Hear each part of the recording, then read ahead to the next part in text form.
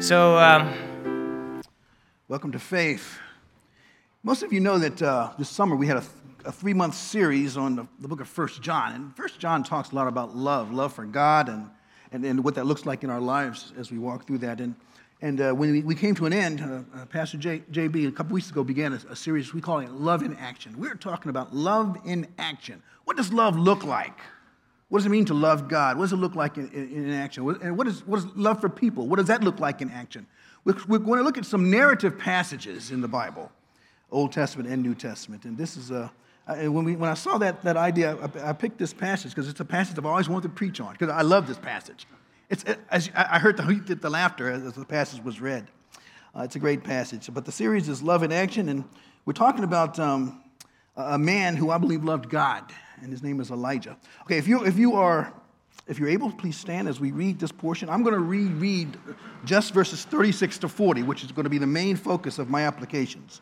1 Kings 18, 36 through 40. I'm going to read through 40. I hope it's up there. Okay. At the time of the offering of the oblation, Elijah the prophet came near and said, O Lord God of Abraham, Isaac, and Israel, let it be known this day that you are God in Israel and that I am your servant, and that I have done all these things at your word.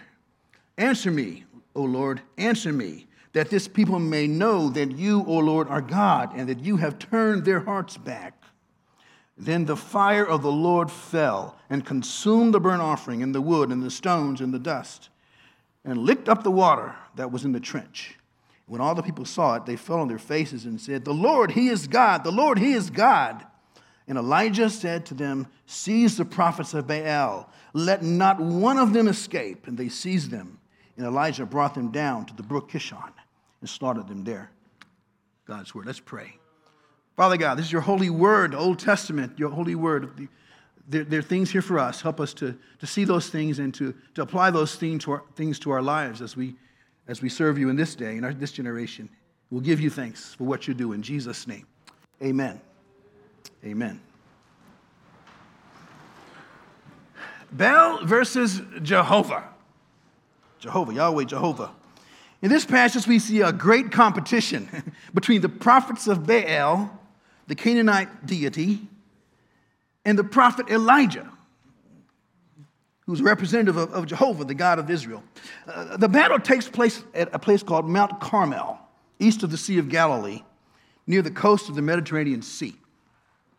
Now, many people complain in our culture about everybody winning a prize, everybody getting a trophy, everybody getting a plaque. Maybe if you're like me, you've complained about that sometimes.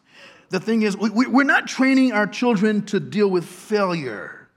So when they lose a job or have a failed relationship or whatever, they can't cope. And they get destructive. Maybe they become suicidal, even homicidal. There's some truth to that.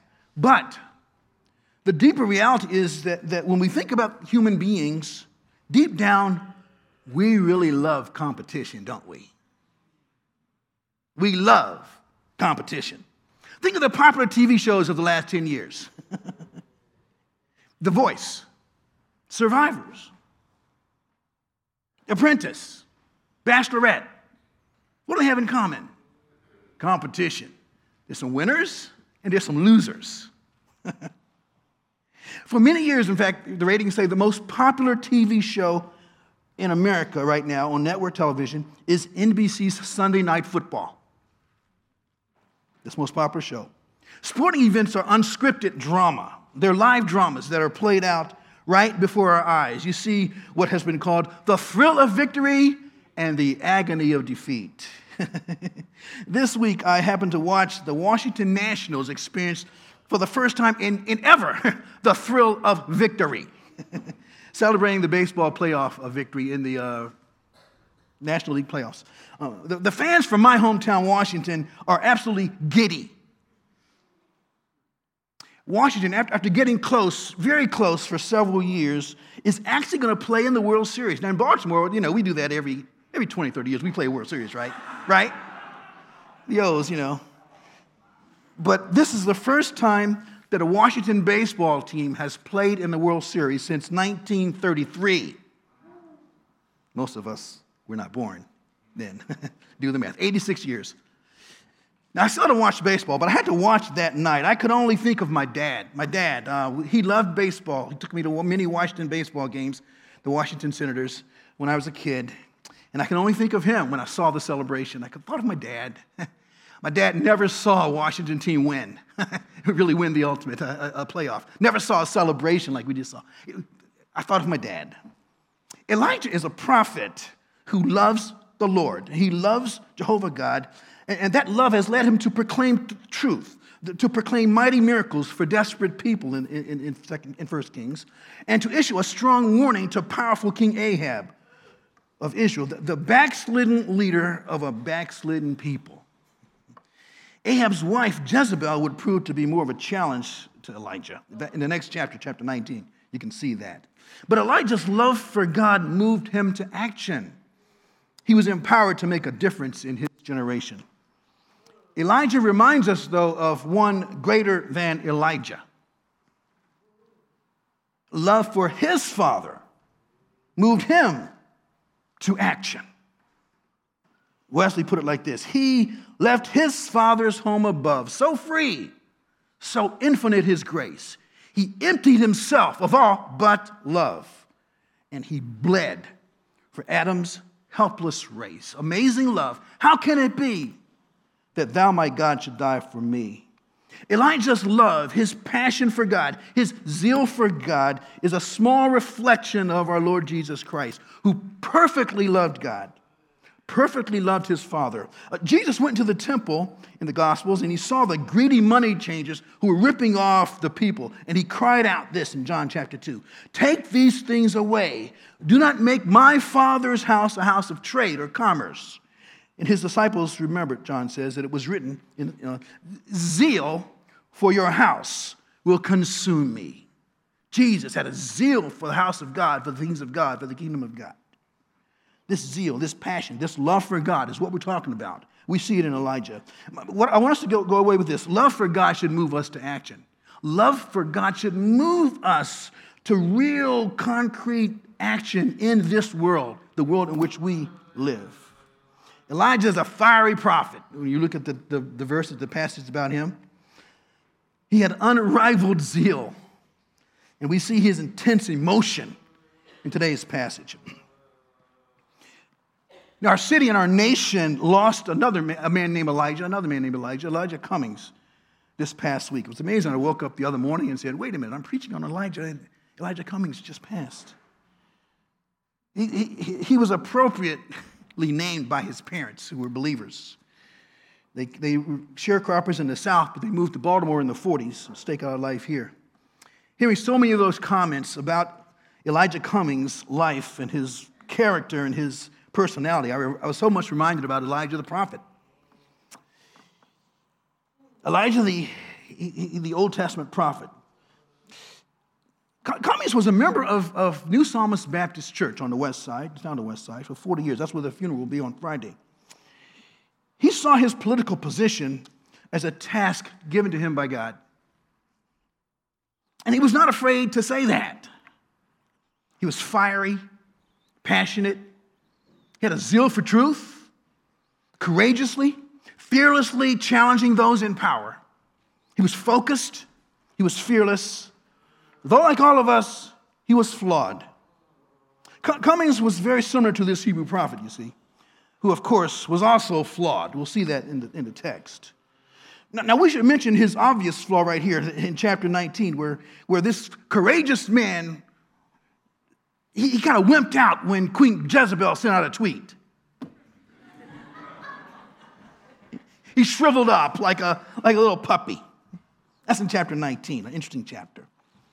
But by and large, Elijah was a great, mighty prophet who undoubtedly has a deep love for God. How do we know? Well, by his words and by his deeds, which we see in the scriptures from 1 Kings 17 all the way to portions of 2 Kings.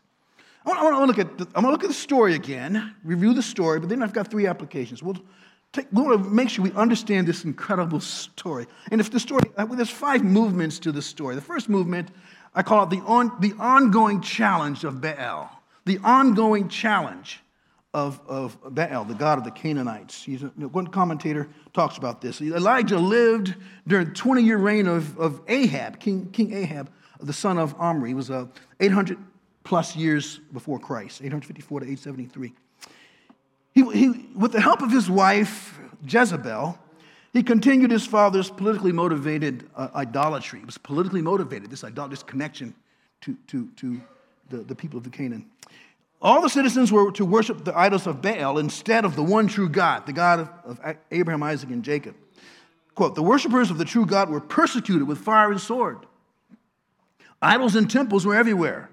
Evil times were all over the land. In every direction were built gloomy idols and temples. There's clearly compromise among God's people going on here in Israel, the northern kingdom. Commentary says, after the death of Joshua, the worship of Baal and Ashtoreth became a plague upon the Israelites and was a perennial problem. Baal, also known as the sun god or the storm god, is the name of the supreme male deity worshipped by ancient Phoenicians and Canaanites. Asherah, the moon goddess, was the principal female deity worshipped by ancient Syrians, Phoenicians, and Canaanites. The Israelites neglected to heed the Lord's warning not to compromise with idolaters. The ensuing generations after Joshua forgot the God who had rescued them from Egypt. The ongoing challenge of Baal. He says, Ahab said, you're a troubler of Israel, and Elijah comes back. No, you're the troubler of Israel. You, Ahab, are the troubler of Israel. The second movement is the verbal challenge by Elijah, verses 19 to 25. There's a verbal challenge. Look at verse 19. First, he sends and gathers all of Israel to Mount Carmel. And he sent to all the people of Israel, verse 20, and gathered the prophets together. And Elijah came near to all the people and said, how long will you go limping between two different opinions? Here's his challenge. If the Lord is God, follow him. But if Baal, then follow him. That's his challenge. The people didn't answer him a word. Look at what's going on. You have there are 400 plus 450. There's 450 false prophets. Okay, those aren't good odds, are they? he challenges the people: stop limping between two opinions. Stop being double-minded. Would say in the New Testament. Looks very lopsided. The odds here, don't they? A few weeks ago, my team, the Washington Redskins, played the New England Patriots, and you know what happened. In fact, we knew what was going to happen before the game. We were crushed. Very lopsided battle. This battle here between Baal and Jehovah is more lopsided than that battle. But nobody knows it. Nobody knows it yet. By the way, here in the text we saw that he says, I'm the only one in verse 22. Even I only am left, the prophet of the Lord. But Baal's prophets were 450 men. He was wrong, but in one sense, he was also right when we think about it. Okay, he was wrong. We find out in the next chapter that God had other prophets, other people who were being true and faithful to him. So in that sense, he was wrong. But you know what? Deep down, Elijah knew that it was just him. But he also knew that it wasn't just him. He knew that it was him plus Jehovah. And he understood that it's if you and Jehovah, you gonna win. He understands that. Do we understand that? Do you understand that Romans says that if God is for us, who can be against us? That's what the scriptures say. See, divine mathematics look different than human mathematics. Amen? So the test was simple. Each group was to get a bull and put it on the altar, sacrifice it. But you prepare it. But instead of lighting it, you would cry to your God, ask your God to send fire to light it. The God who answered with fire would be the real God. That was the battle. Now, Jehovah, the God of the Canaanites was known as the fire God, the storm God. Jehovah was known as the God who rescued weak, low-life Hebrew slaves. So in one sense, you could say that the prophets of Baal had an advantage. They had a home field advantage, you might want to call it. They were there on that Canaanite coast, which was their territory. They had a lot of advantages. And yet, though they had the advantage, they deferred. And Elijah said, you go first. You go first.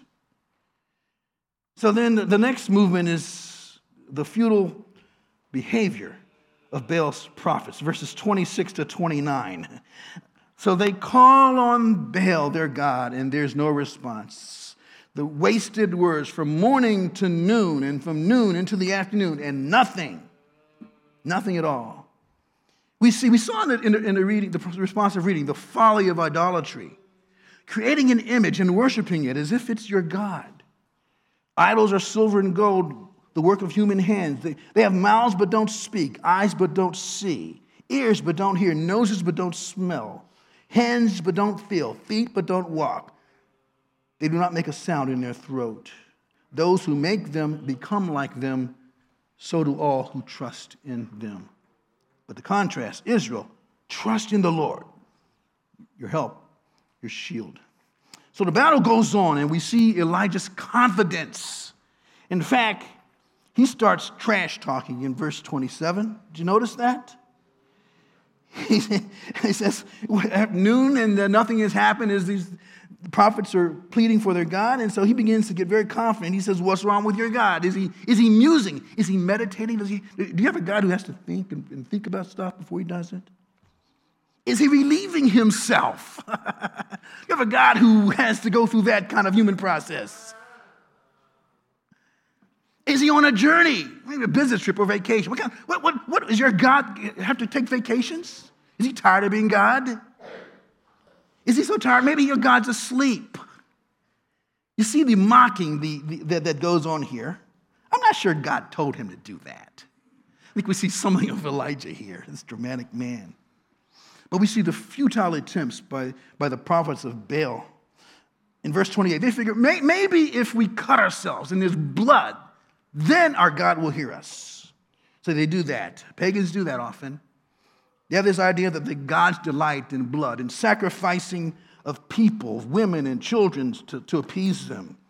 The Mayans of the Western Hemisphere, they did that. The god, in the scriptures, the people, Molech, the god of the Babylonians, child sacrifice was a very prominent part of their religion. 2 weeks ago, when Pastor JB talked about Genesis 22 and Isaac, that whole encounter, as God told Abraham to go take your son, your only son, to Mount Moriah. And he's thinking, I didn't know God was that kind of a God, just like these other gods. But no, at the last moment, God says, no, I'm not like those other gods. There's a ram in the corner. Go get it. And there was a substitute to bring blood to appease God. See, our God doesn't ask us to sacrifice our sons for him. Our God sacrificed his son for us. That's our God. It's not about how much blood you can bring out. It's whose blood is being brought out. Hebrews says, when Christ appeared as a high priest of the good things that have come, he entered once for all into the holy places, not by means of blood of goats and calves, but by means of his own blood, thus securing an eternal redemption. The blood of Christ is our sufficiency. Well, the fourth movement here in this drama is the dramatic behavior of Elijah in verses 30 to 37. So, it's his turn as the others have failed, the other prophets have failed, and it's his turn. And before he says, bring 12 stones. The altar was all messed up. He had to repair the altar. And then he says, build a trench. And he dig this trench around the altar, in verse 32. He said, get water, get 4 jars of water for this trench. And so they bring water, and he says, do it again, and do it again. So you've got 12 jars of water. So you got 12 stones, and you got 12 jars of water. And the text gives us a hint here. It says it's all about Israel. It's reminding them of who they are. You are Israel. You are the people of God. And so it reminds me of, the ridiculousness of this reminds me of, you're out in the backyard, you're trying to grill, and you realize you got the grill and you got the meat and you got the charcoal, but you don't have any lighter fluid. Well, that's okay. I'll just put water on it. And that water will help it ignite. That doesn't work, by the way. Water will do the exact opposite. So what is Elijah doing here? What is he doing? He's making it harder, humanly speaking. In essence, here's what he's saying to them. It doesn't matter how wet or dry this altar is. My God's going to bring some fire down. That's what he's saying. So in verse 36, when things are set up, it's a time of the offering of the oblation. So it's 3 p.m.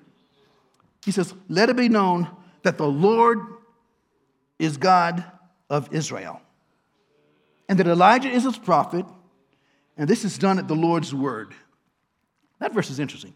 I would challenge 2 of those things. I'm not sure the big issue was that Elijah was a prophet. I don't think that's why God answered that prayer. And I'm not even sure that he had a word specifically from the Lord to do this. This may have been Elijah and his drama. I don't know. Maybe the Lord told him that and we don't know. But I do know this, that because he set it up as this will be proof that the Lord is God, God answered his prayer. God answered his simple prayer. And that's the 5th movement here in the drama, verse 38 to 40. Let me read it. The fire of the Lord fell and consumed the burnt offering, and the wood, and the stones, and the dust, and licked up the water that was in the trench. And when all the people saw it, they fell on their faces. Now look, when they saw it, they didn't say, wow, Elijah, you are a servant of the Lord. They didn't say that. They didn't say, wow, you see what Elijah did? That's a bad dude over there. No. What did they do when they saw what happened? They fell on their face and said, the Lord, he is God. The Lord, he is God.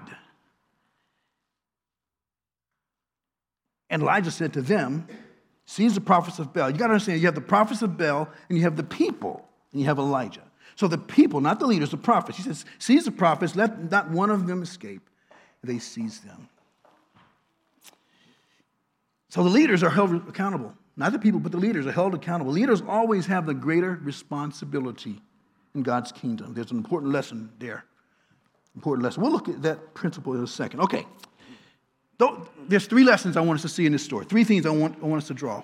One is that indeed the Lord is God. The Lord is God. Oh, that's a profound statement. Yes, it is. The Lord is God. He's God. Second, the Lord is a heart fixer. And third, the Lord is on a mission. He's on a mission. First, the Lord is God and not Baal. There's no external thing or creature that is God. The Lord Jehovah is God. Baal is a false god. Canaanite religion was very attractive, you know. They had a fertility cult of Ashtoreth. We saw that earlier, which had an immorality involved in it.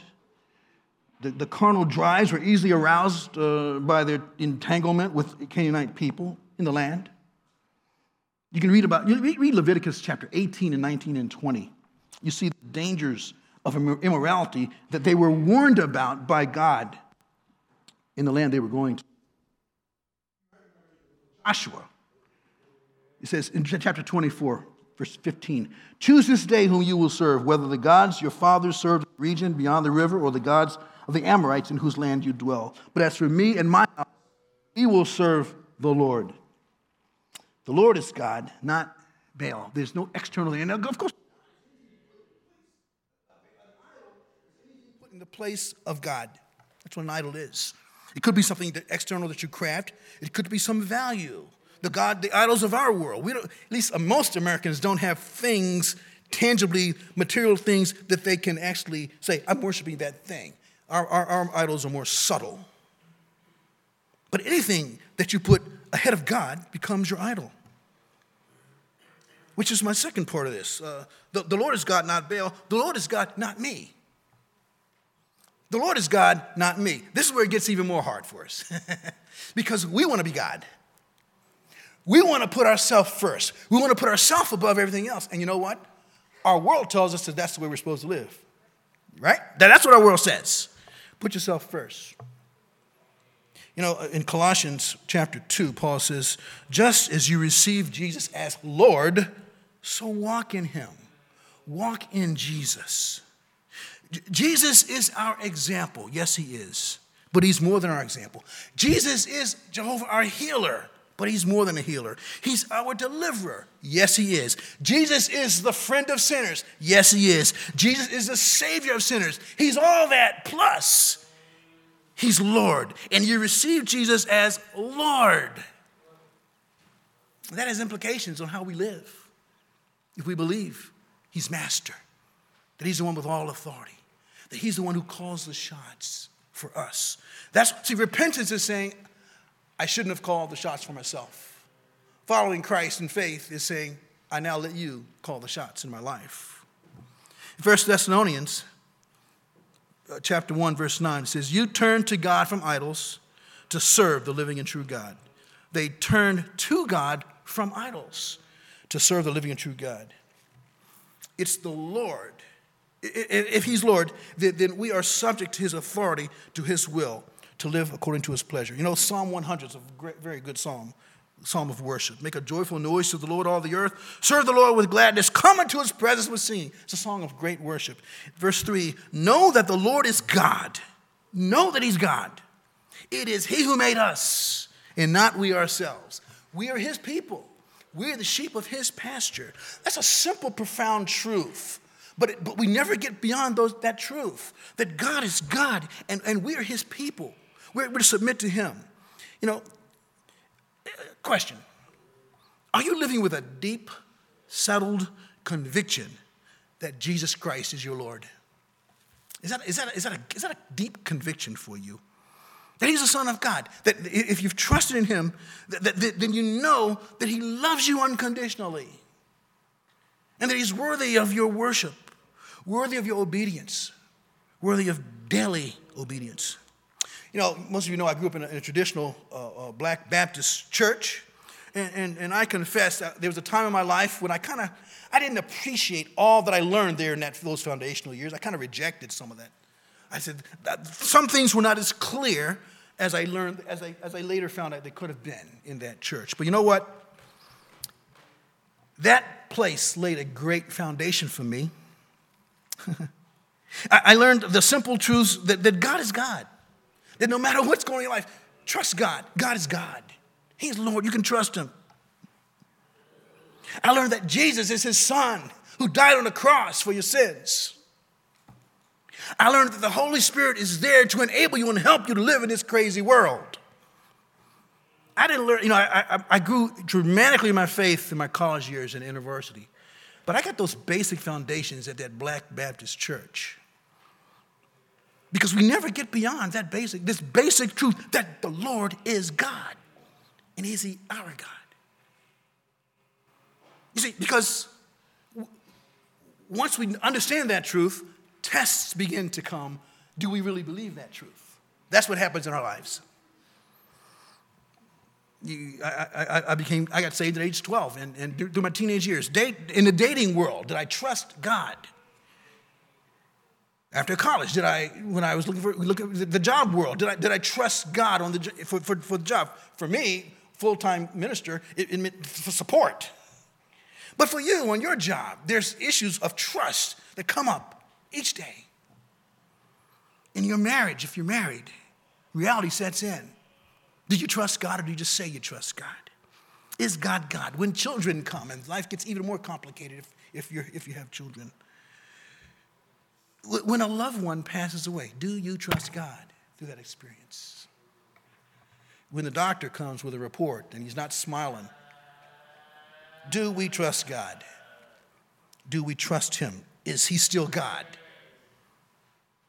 All these moments are simple tests for us. Do I trust him or do I just say I do? Do I really love him or do I just say I love him? The Lord is God. He is our God. The second thing is that he is a heart fixer. Look at this verse 37 is interesting. It says he turns hearts back. and he turns hearts back. The word is turns it backwards. It's a turnaround issue there, which brings to mind repentance. But the point that Elijah wants them to know is that they're God's people. They have walked away from God. They're backslidden away from God. But God can bring them back. God's the one who brings them back. When you come back, know that God was the one who gave you the desire and instinct to do that. This is important, that when we finally come to our senses and come back to the Lord like the prodigal did, that is because God is at work. That's God's work, not just a human effort of smart people. If it was just up to us, the smart people, we wouldn't turn to God. This is why we talk about the sovereignty of God and God's grace coming to us. Ezekiel chapter 36, I will give you a new heart and a new spirit I'll put within you.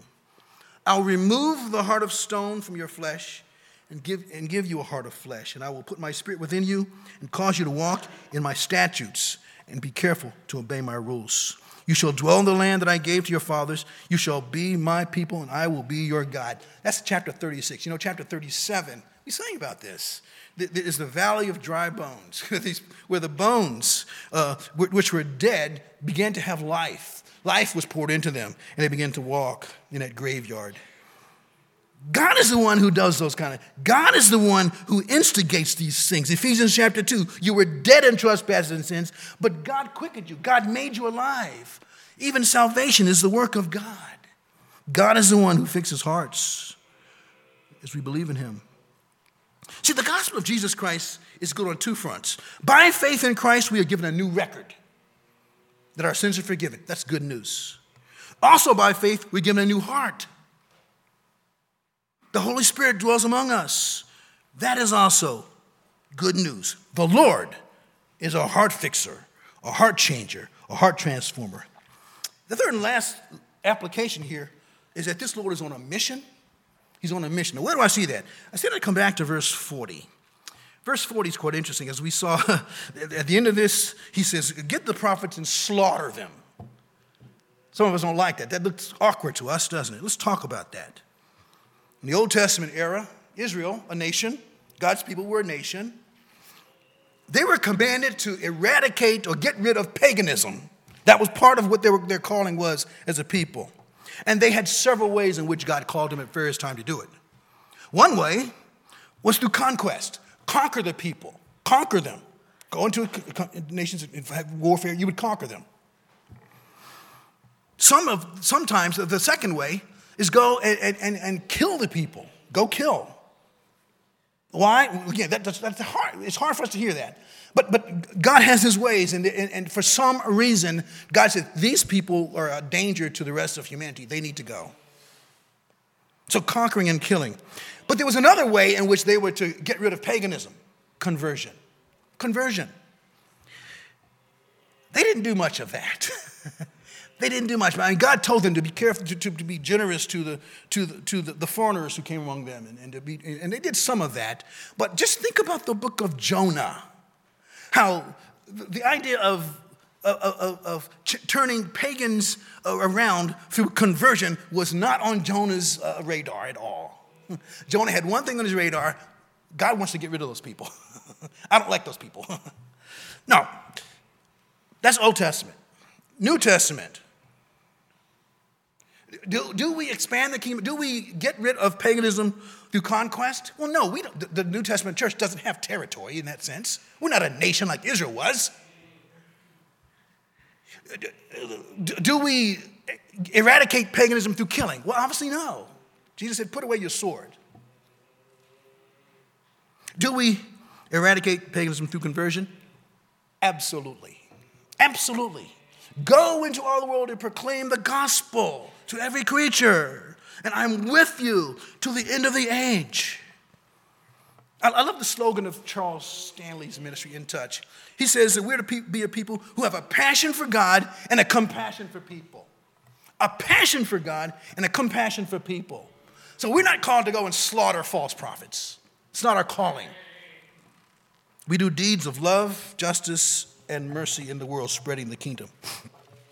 Dr. Howard Hendricks, in his great book, The Battle of the Gods, on this passage, not only was Elijah convinced of the reality of Jehovah, he was also convinced that he was a representative of the living God.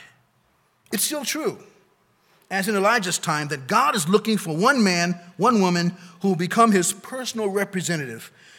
Behind the pulpit, certainly. In the classroom at a Bible school, by all means.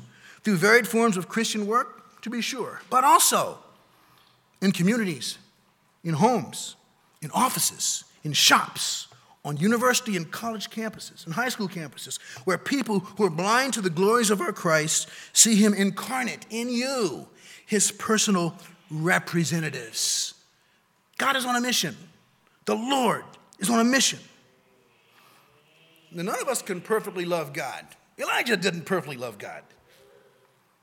None of us has perfect zeal, perfect passion for God. And again, that's why we need to be reminded that Jesus Christ has loved God perfectly. Amen? By faith, if you are in Christ, he gives you his perfect record. He gives you his powerful spirit. We love him because he first loved us.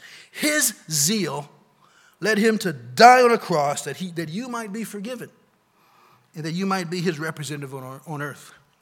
Let me close with a story of a singer. His name was Al Green. He was born in 1946 in a religious home, very religious home. At age 10, he and his brothers started singing religious songs. That was cool. But he also liked some songs by dudes named Jackie Wilson, Wilson Pickett, Elvis Presley, Sam Cooke, and was singing them kind of songs. His parents said, no, we don't do that in our house. We don't sing them kind of songs around here. Well, he kept doing it. His parents kicked him out of the house as a teenager.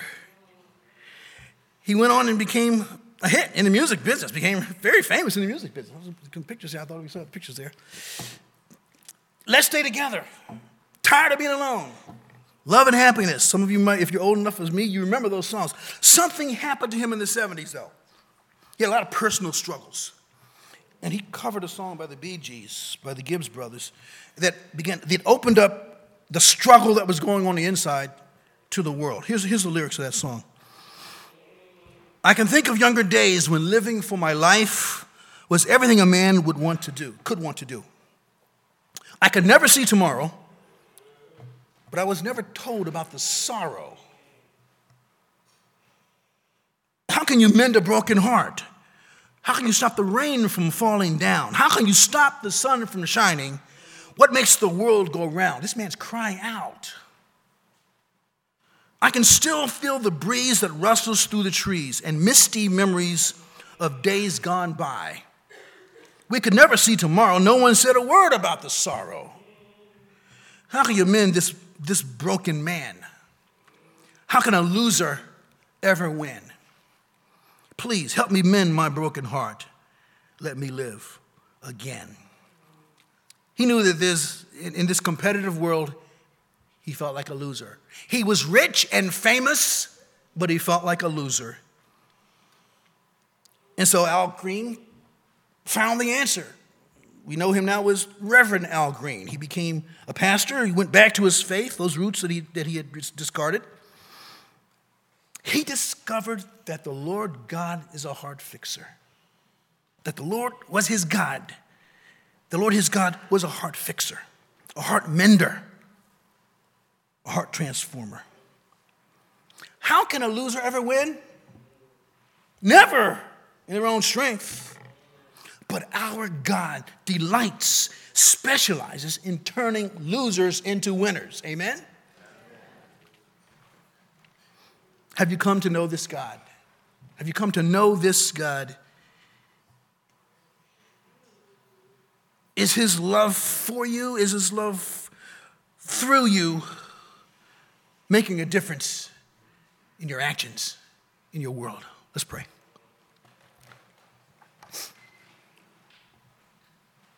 Father, we gather today as people who need you daily.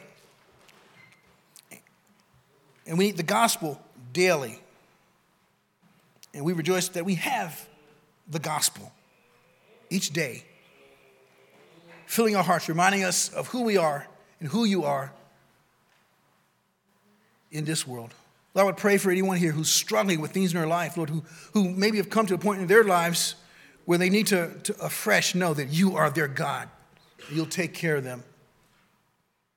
You are their God. You are transforming them. You are their God. You are forgiving them. Lord, I pray that this word would go deep in our hearts, because indeed, these are days in which we need people who know their God and are representatives of this God in the world to make a difference. Lord, do your work. We'll give you thanks in Jesus' name. Amen.